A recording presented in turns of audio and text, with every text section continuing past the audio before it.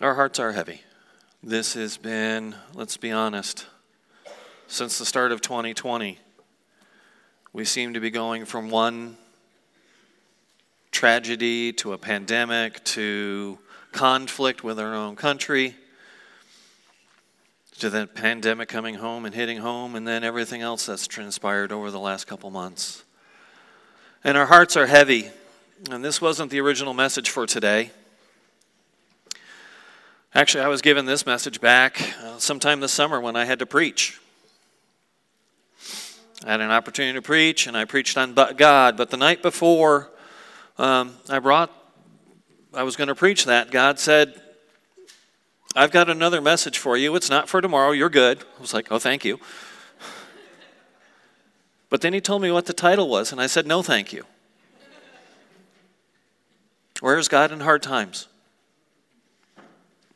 Because I knew what that meant, and I didn't want that. I didn't want that for our church. But his ways are higher than our ways. His thoughts are higher than our thoughts. Amen? So I'd like to continue kind of with that prayer JD left off and ask God to open our hearts to hear from you or to hear from him and know that he is here. Psalm 34, 1 through 5. A prayer. This is a Psalm of David, and it says, I will bless the Lord at all times. His praise shall continually be in my mouth. My soul makes boast in the Lord. Let the humble hear and be glad. O magnify the Lord with me, and let us exalt his name together. I sought the Lord, and he answered me, and delivered me from all my fears. Those who look to him are radiant, and their faces shall never be ashamed. Father God, we have a hard time seeing that at the moment. But we come before you, the author and perfecter of our faith, asking you to guide and lead us today, asking you to guide and lead my words that may be from you, and that as they go forth, they may be heard. Heard is coming from you, and we may take them into our beings. We ask in Jesus' name, amen. You know, one of the, if you will, existential questions everyone is always asking is, why is there hurt? Where is God when I'm hurting? When I see others hurting, in turmoil, cancer, death? Why is there pain and suffering? In fact, it was said not that long ago from this stage, if God is good, why is there suffering?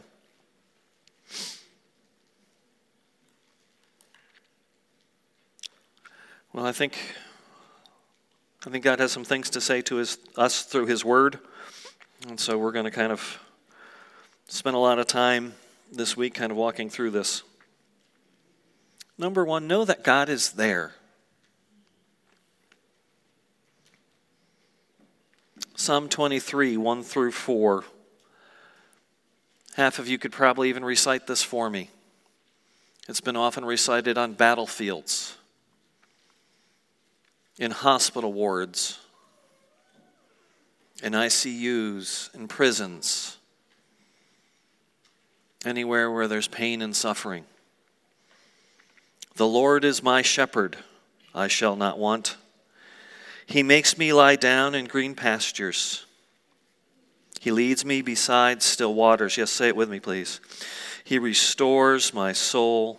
He leads me in paths of righteousness for his name's sake. Even though I walk through the valley of the shadow of death, I will fear no evil. For you are with me, your rod and your staff, they comfort me.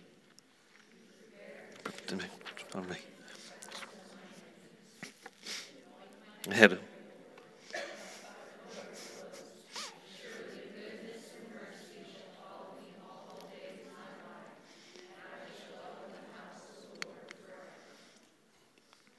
Amen. Oh, that had more than mine did. That's why.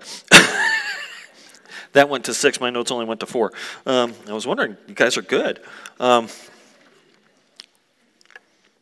This was written while King David was king, later in his life. And yet he still refers to God as shepherd, referring back to that childlike faith when he was a shepherd. And even while he was a shepherd, he knew that God was taking care of him and he would not want.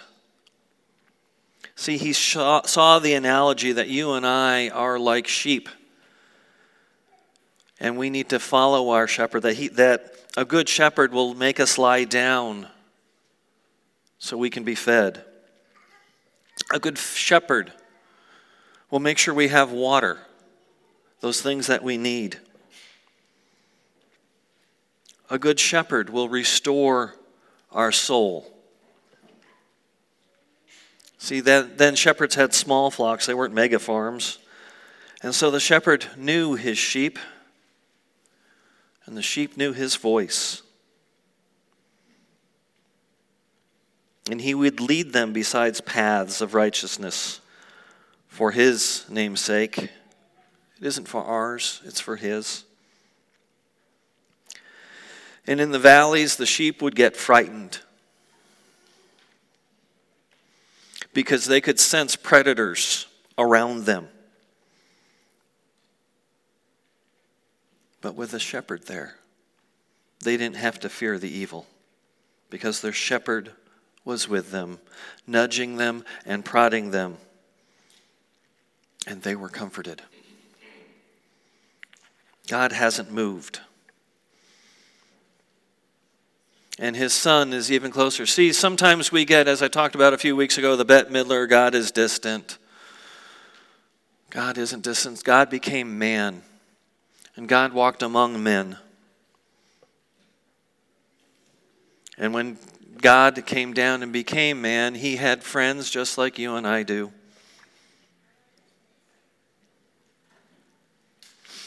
And friends, close friends, passed away. And one of them did, a close friend, the brother of Mary and Martha. We read in John chapter 11 about their brother Lazarus passed away. And when Jesus got there, Mary said to him, "Lord, if you had been here, my brother would not have died."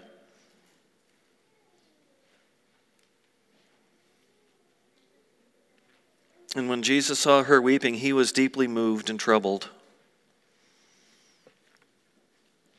And I think part of the reason he was deeply moved and troubled is he also saw, he's the Alpha and Omega, he saw one day she'd be weeping over another tomb.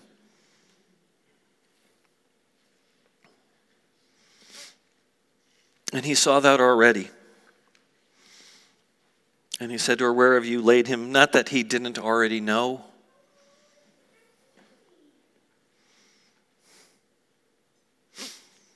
And then they said to him, "Come and see." And that probably rang really strongly with him, because that's how he called his disciples. He would tell them, "Come and see." And then he wept. He wept for them, and I'm sure part of it was he was weeping for himself, for he knew what was to come.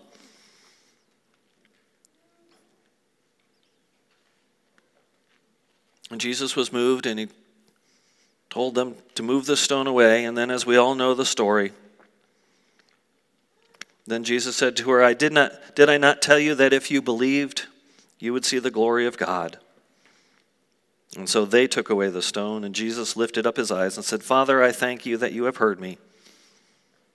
I know you will always hear me, but I say this on the account of the people standing around, that they might believe you sent me."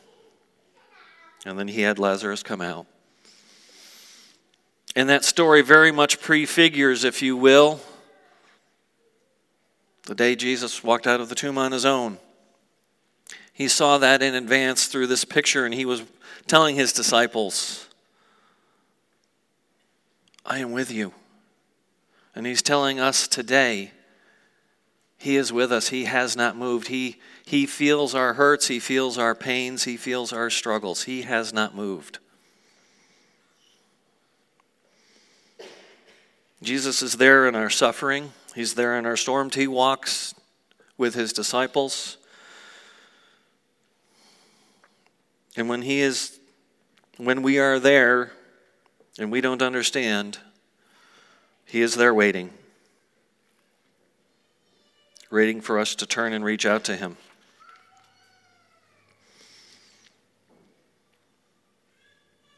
See, suffering wasn't there in the garden originally. Suffering came into the world through sin. We all know the story, Genesis 1, 2. It's all good, 6 days of creation, and at the end of it, God makes man and said, it is very good. Amen? And then we get the story retold again, and God gives man, woman, and it is very good. And then Genesis 3. They're in the garden, serpent comes along. Did God really say that? Did he really mean that? They take a bite of the apple, and Adam and Eve are both there. And then they go and hide because they realize they're naked. And we'll pick it up at Genesis 3, verse 8. And they heard the sound of the Lord walking in the garden in the cool of the day.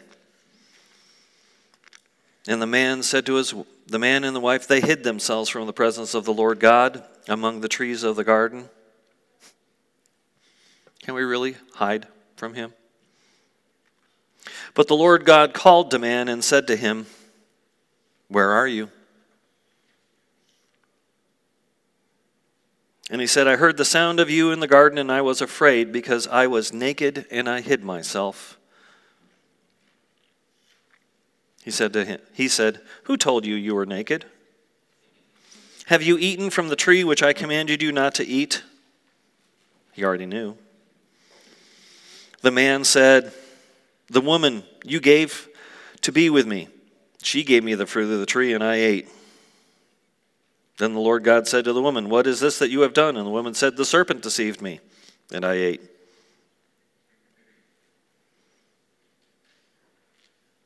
Jump down to verse 22. Then the Lord said, behold, man has become like one of us in knowing good and evil. Now lest he reach out his hand and also take from the tree of life and eat and live forever. Therefore God sent him out of the garden to work the ground from which he was taken. He drove out the man, and at the east of the Garden of Eden, he placed the cherubim and a flaming sword that turned every way to guard the tree to life. See, our sin separates us from God. Our sin brought suffering into the world.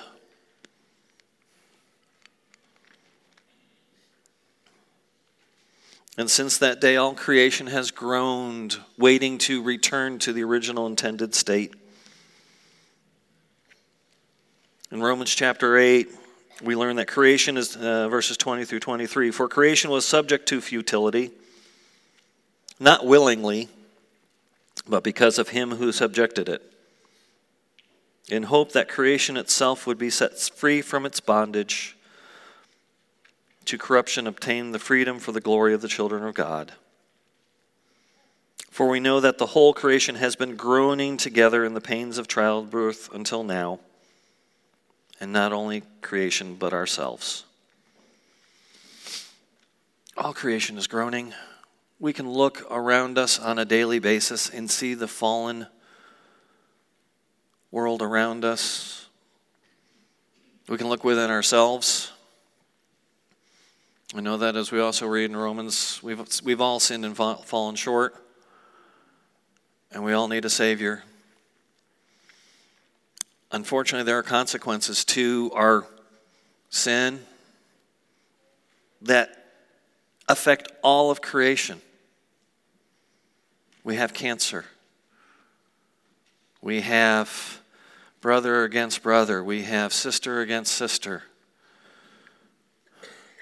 We have the enemy who was back there in the garden trying to make the most out of what he can in those moments when we're struggling.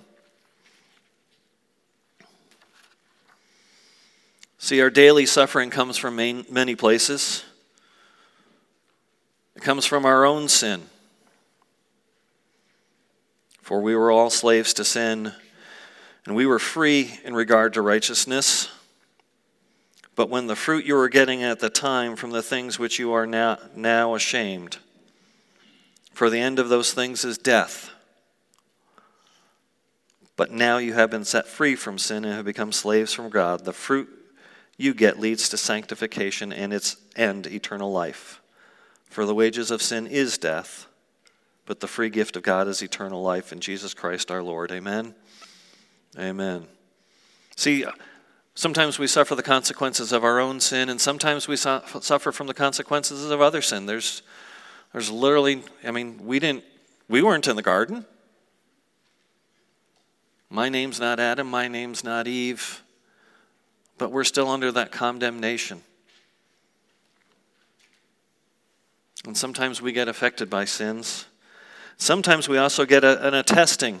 We go through a time of testing. We saw that in Jesus' life in the desert, or even when we look at Job. I'm not going to read it all. But Job went before God one day and say, Satan went before God one day and see, God kind of boasted in Job and see my servant Job, he is blameless. And Satan says, he's only blameless because you've protected him. And God said, okay, do what you need to do, just don't touch him. Don't touch him. And then Satan causes calamities come and takes his Job was a very wealthy man, and he loses his sheep and his cattle and his flocks and all his children.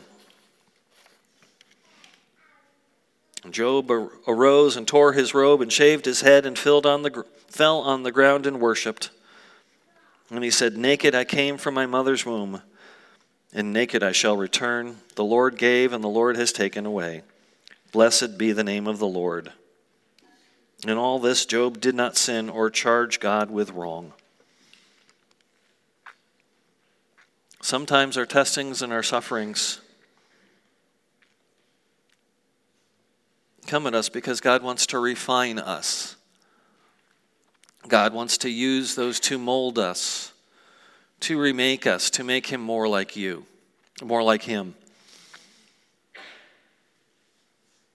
Because he is remaking us in his image. He is sanctifying us.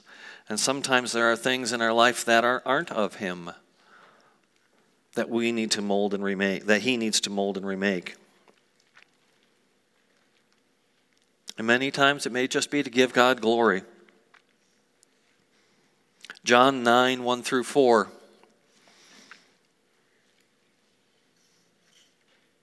Jesus heals the man born blind. As he passed by and saw a man blind from birth, and his disciples asked him, Rabbi, who sinned?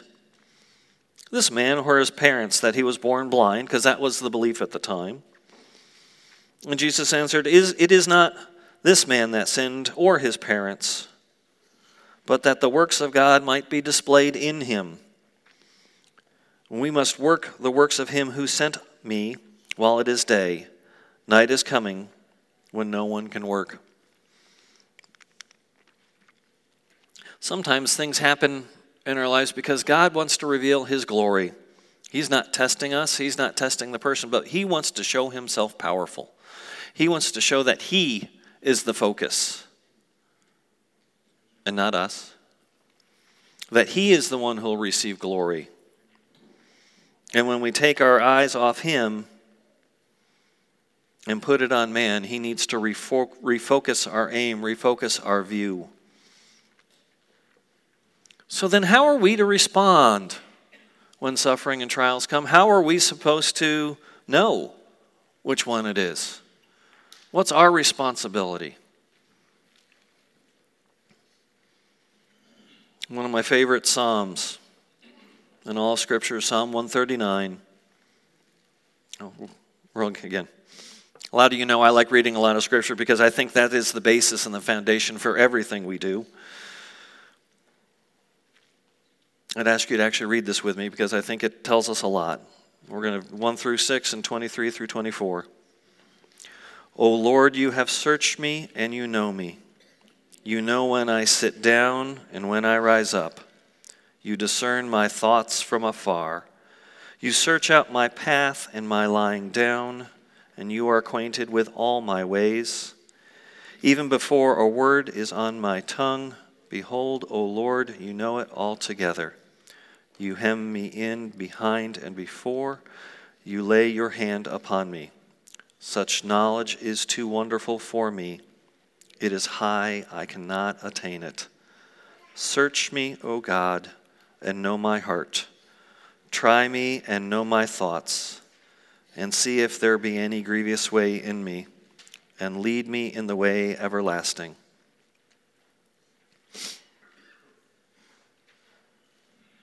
Step one is to ask God, what's going on in your heart? What's going on in your life? Is there some grievous way in me that has snuck in, and that's why I'm going through this time? Is there something that God needs to refine out of myself?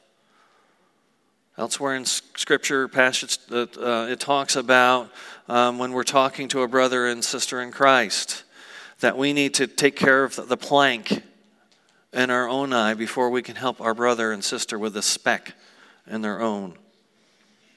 We need to test ourselves and have God reproof us and challenge us and reveal in us where there is sin or hatred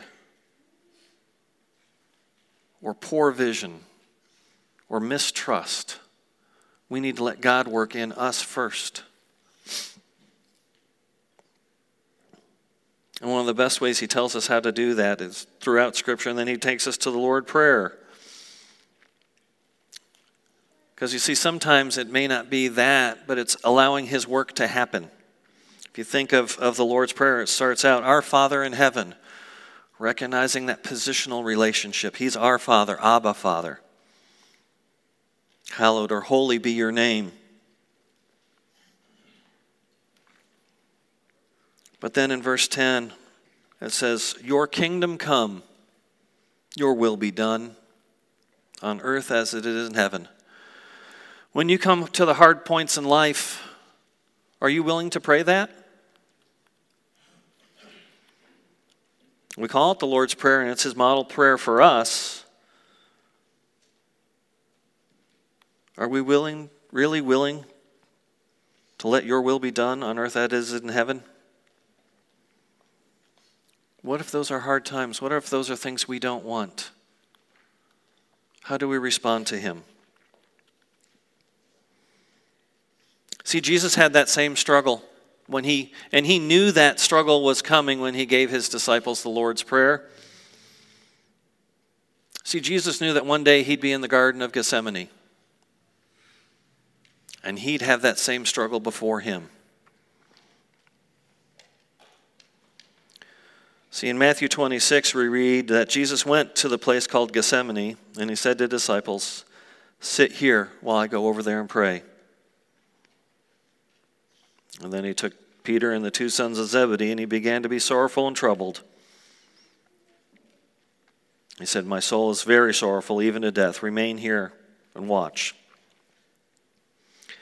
And going a little further, he fell on his face and prayed, said, Father, if it be possible, let this cup pass from me. Nevertheless, not as I will, but as you will. And two more times he went back to that same place after talking to his disciples and asking them to pray, saying, Not my will, but yours.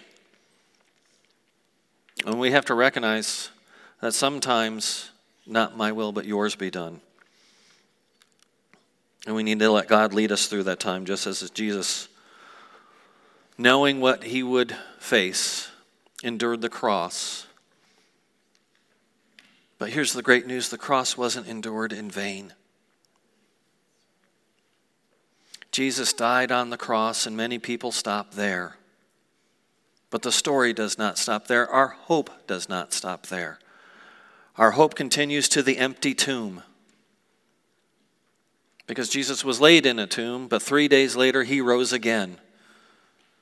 And then he rose up into the heavenlies and is seated at the right hand of God the Father, and he is interceding for you and I today.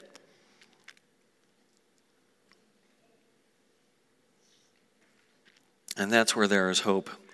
See, God is at work in our suffering for his glory. See, in Jeremiah 10 through 13. For I know the plans I have for you, declares the Lord, plans for welfare and not for evil, to give you a future and a hope. And then you will call upon me and come and pray to me, and I will hear you. And you will seek me and find me.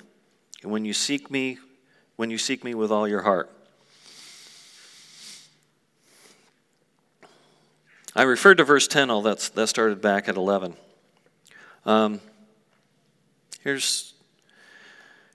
We think of those, everyone's heard that verse before, but but it takes looking back at the story to really unpack that for a moment. See, verse 10 says, "Thus says the Lord, when 70 years are completed for Babylon, I will visit you, and I will fulfill you my promises and bring you back to this place."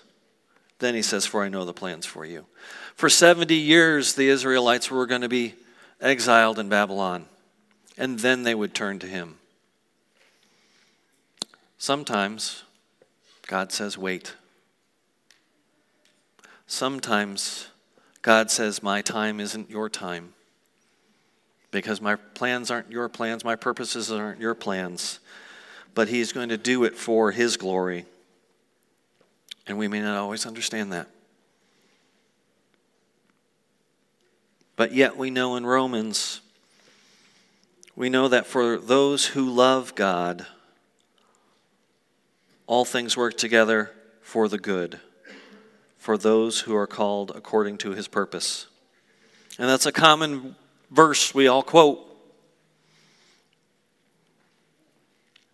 But we have to remember one thing in there where the commas are. We have to remember that not all things are good. Or at least they won't feel good this side of reality. All things will work together for good, for those who are called according to his purposes.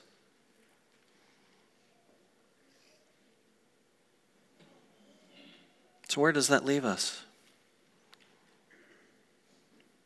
God is here. And there is hope. Psalm 34:18 tells us, "The Lord is near to the brokenhearted and saves the crushed spirit." And I believe that. I believe that our God is near us, sometimes even more so when we're in that valley. For it can get easy on the mountaintops to get distracted by everything. But when we're focused down in that valley and the predators are on either side, we can wonder where our shepherd is. And he is right there next to us, protecting us.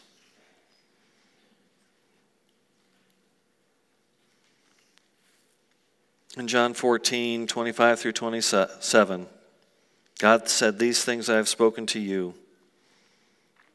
But the Helper, the Holy Spirit, whom the Father will send in my name, he will teach you all things and bring you remembrance that all I have said to you. Peace I leave you, my peace I give you. Not as the world gives, do I give you. Let your hearts not be troubled, neither let them be afraid." Often in Scripture we saw that any time Jesus broke through or the angels were sent, their first words were, "Peace, do not fear." I tell you again today, peace, do not fear. God is with us. God will be with us through this time. God has a plan for each and every one of you. A plan to work all things for the good of those who love him. A plan to build up. A plan to bless, and a plan to use each and every one of you to his glory. Let's close in prayer. Father God, when we are struggling, we have a hard time seeing you. in our humanness. But that is when you most want to be there for us, because you know your children are hurting. And often, God, that is when we most reach out to you. Lord, I pray that you would be close to the Jacksons today. Lord, that you would be close to the Popes today. That you would be close to all who call South Point home. That you would be close to all who call on the name of Jesus Christ as Lord and Savior. That as we go through turbulent times, you would be close, closer than a friend, closer than anything else. That we would hear from you, Lord, and know you are here and have your holy comfort in our lives. That we might walk that peace that passes understanding, not just to ourselves, Lord, but that you would fill us up and fill us to overflowing, that we could share that peace with those around us, that peace that passes understanding, to those closest and then to those furthest. In Jesus' name I pray. Amen.